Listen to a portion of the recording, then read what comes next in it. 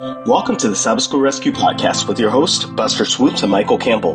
This week in preparation for Sabbath, March 19th, we look at Lesson 12, Receiving an Unshakable Kingdom. Together, let's explore Hebrews chapter 12 and find out what this unshakable kingdom is all about. The Sabbath School Rescue Podcast is hosted by Michael Campbell and Buster Swoops at Southwestern Adventist University.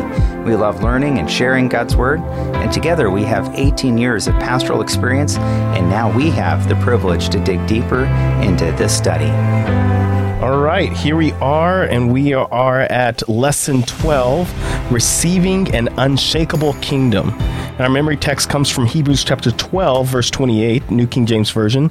Therefore, since we are receiving a kingdom which cannot be shaken, let us have grace by which we may serve God acceptably with reverence and godly fear. Yeah, what a beautiful passage that just segues nicely into our topic about an unshakable kingdom. To think about God's kingdom in the midst of the war in Ukraine, stock markets tanking, gas prices rising.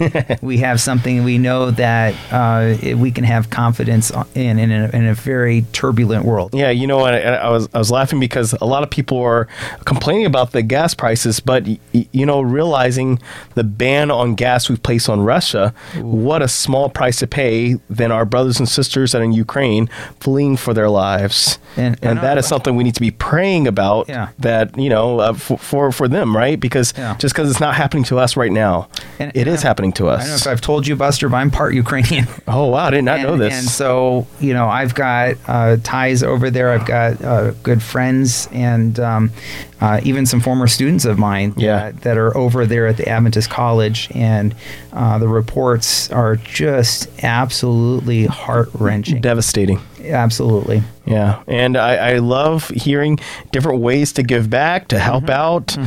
We can always solicit our prayers. That's free. But there's also ways that we can give back in other ways. And so please look for those opportunities. We urge our listeners to do so. I know you and I have talked about it a little bit, off charts of doing such things. So, by the way, you just have to put this commercial out there. Please. ADRA. Yeah. ADRA, one of the country directors going across the border into Ukraine, bringing ADRA supplies and relief supplies to people there in this tumultuous, war-torn region. And I'm just so proud of ADRA again, Buster. So if you are looking for some place to give, I know there's a lot of different places. Yes, there are. But especially keep in mind that through our church, I am so proud of the ministry of ADRA in the midst of this conflict. Amen. You know, this to me is a good segue talking about unshakable kingdom, because I look today where there is no more war, right? And so let's talk about a little bit more about that unshakable kingdom. And Hebrews chapter 12, 22 through 24, you have come to Mount Zion. Yeah, so in fact, I think we should actually just take the time to read this. Yeah, please. If that's all right, Buster. And I have the NIV pulled up. But you have come to Mount Zion, to the city of the living God, the heavenly Jerusalem, and you have come to thousands upon thousands of angels in joyful assembly, to the church of the firstborn, whose names are written in heaven. You have come to God, the judge of all, to the spirits of the righteous made perfect, and to Jesus, the mediator of a new covenant, and to the sprinkled blood that speaks a better word than the blood of Abel. So, you know, there's a lot to unpack here. Right. But a couple of things that I think really stand out. And first of all, there's a destination here in mind. A place that we are going, that better place, the Mount Zion, that new Jerusalem. So we have a destination. It's good to know in the midst of so much turbulence, what we've been talking about, Buster, that there is a place that we're headed to. And this world is not our home. No, it's not.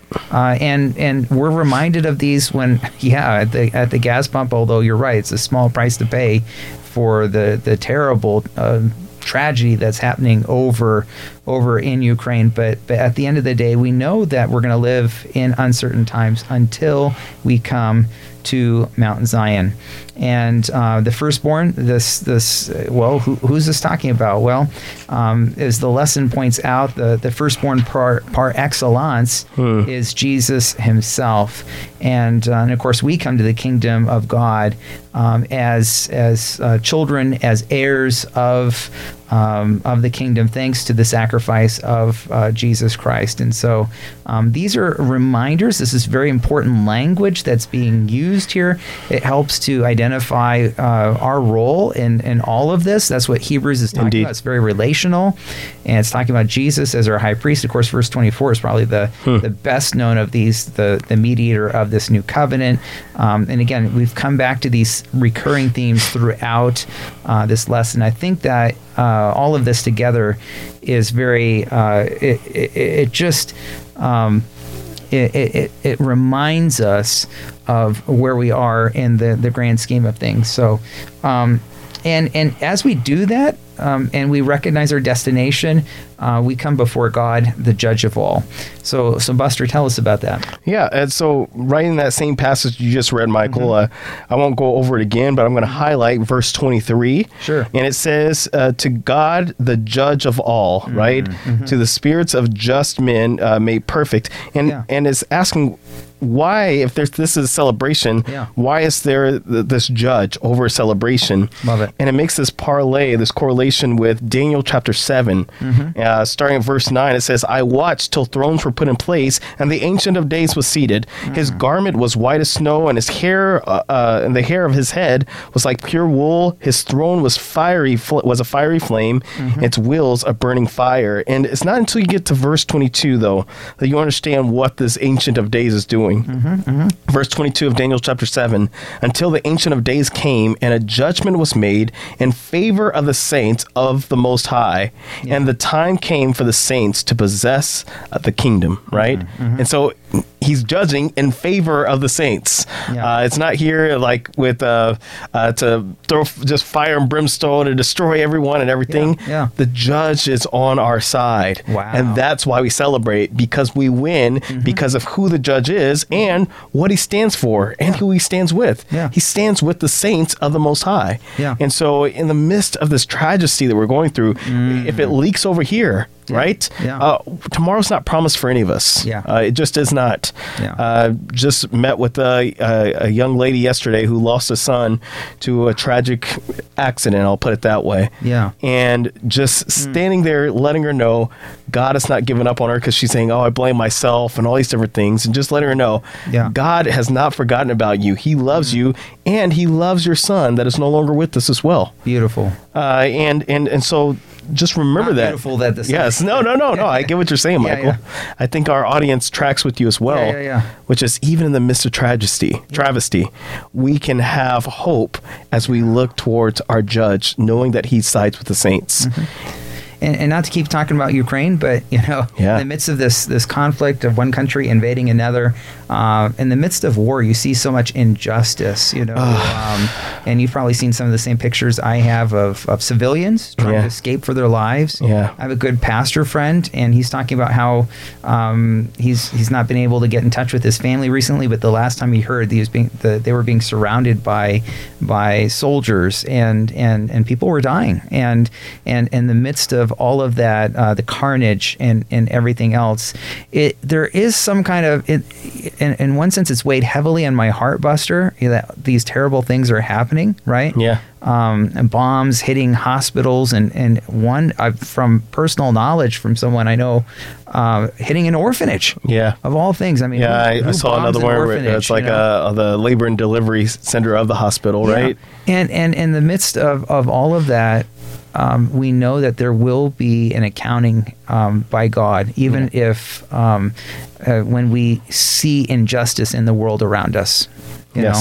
And so listen here, and that's the thing we can also have hope in, which is our God stands for right. Our God stands for justice. I love it. Our God stands with, he stands with the oppressed. And I would say with us, but sometimes he's against me if I'm providing injustice, right? And so we have to remember that. Just because I say God is with me, sometimes I'm wrong. And he's with me by showing me that I'm wrong. And that's why it's so important for us to continue digging in the Word. And so with that being said, Michael, take us to Tuesday. Shake the heavens and the earth. Oh, man. What a crazy text here, right? Yes. Paul is talking about how when they hear God's voice, that they will shake yet once more, not only the earth, but the heavens. And the key passage here is Haggai chapter 2, verses 6 through 9. Again, I'm reading from the NIV. That is what the Lord Almighty says.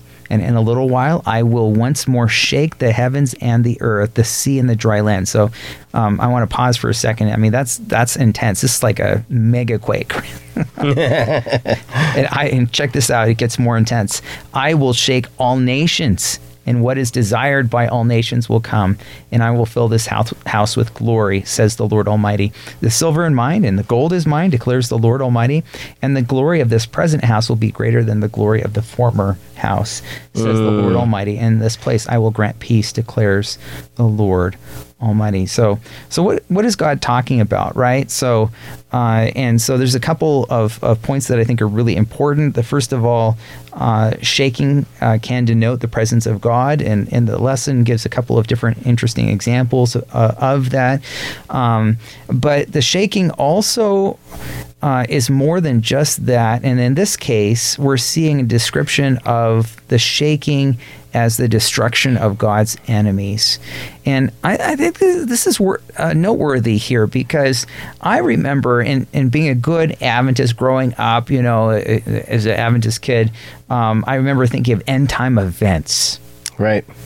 And being scared to death. Yeah. Yes, I remember being afraid of those too. Yeah. Hard to sleep at night on some of those children's stories, right? The last plagues and the close of probation, and all of that, right? My sister used to read to me this little book called Now, and it was a depiction of kids running away in the end times. I'm like, what a horrible story! Are you serious? Oh, I'm so serious. She did it on purpose, intently.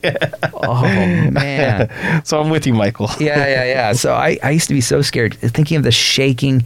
And a lot of people like to talk about the shaking, the shaking in Adventism. I think there's even some books titled along those lines, right? Yep. And here's the deal: is the shaking that Scripture is talking about is not something that God's people have to be worried about. No.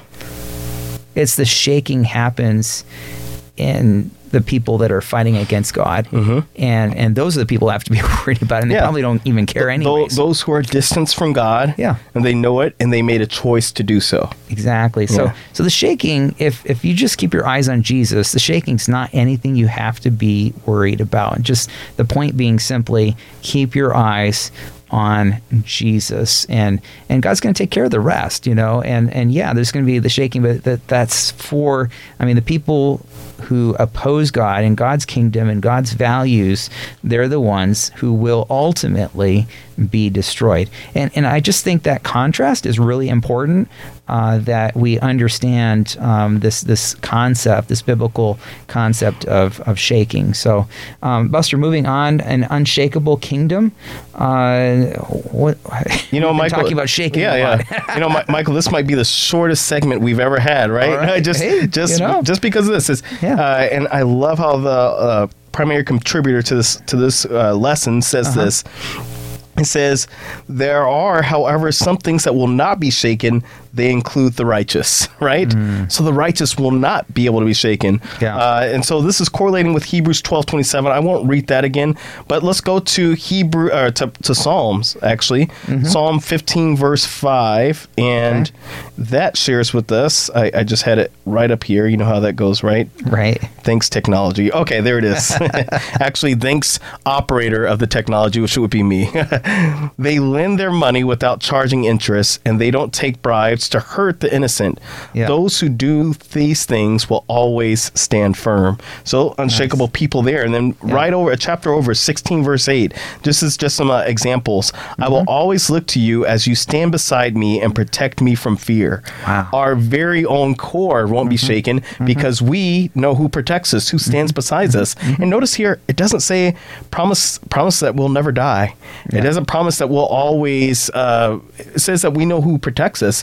But sometimes that protector will allow us to rest in him.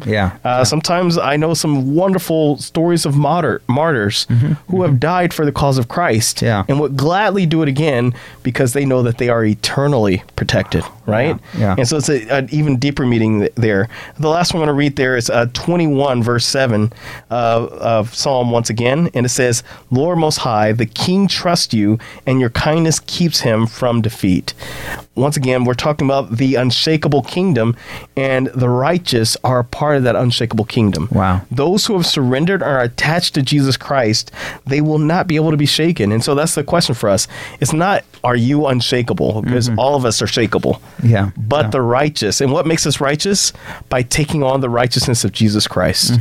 Our righteousness is filthy rags. His righteousness is pure and perfect and great. And so casting off our own righteousness, putting on his robe of righteousness makes us righteous. Connected with Christ, we will not be able to be shaken. So there goes that segment. And I pray all of us become unshakable by becoming connected, surrendering to the unshakable one.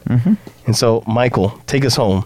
All right. Let us be grateful. All right. So last two verses here, chapter 12, verse 28. So the end of this section we've been discussing here today. Therefore, since we are receiving a kingdom that cannot be shaken, let us be thankful. Okay. And so worship God acceptably with reverence and awe.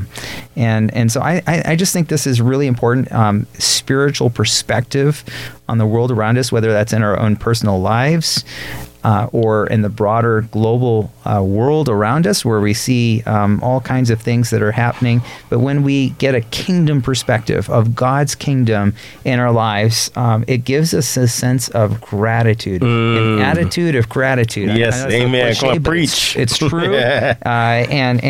And so we need that. And so I think we have to pause and say, in the midst of rising gas prices, in the midst of whatever may be going on, to say, God, thank you for the blessings that you have brought in my life. And so, think of three things as you listen to this podcast, as we wrap it up here. Identify three things as you listen right now that God has done, for which you need an attitude of gratitude. Think of those things, and then go and express that attitude of gratitude to somebody else in your sphere of influence, and say, I'm thankful. What a blessing you've been in my life. I'm thankful for this experience, this relationship, whatever it may be. Yes. But again, cultivate that and tangibly express that to others in an authentic and genuine way, of course, but go and look at those things because you have that kingdom perspective.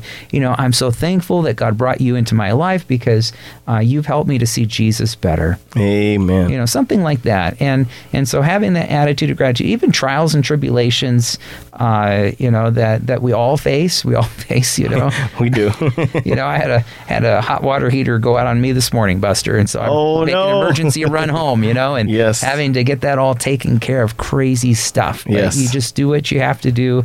And I just got to thinking, I'm thankful that someone was able to come out on very short notice and help me fix it, even if it did cost me a small fortune. But I'm thankful. I'm thankful that God has and so again, kingdom perspective, gas prices. But I'm thankful I'm not having to worry about my life, and I have the ability to come to school and teach here at Southwestern and everything.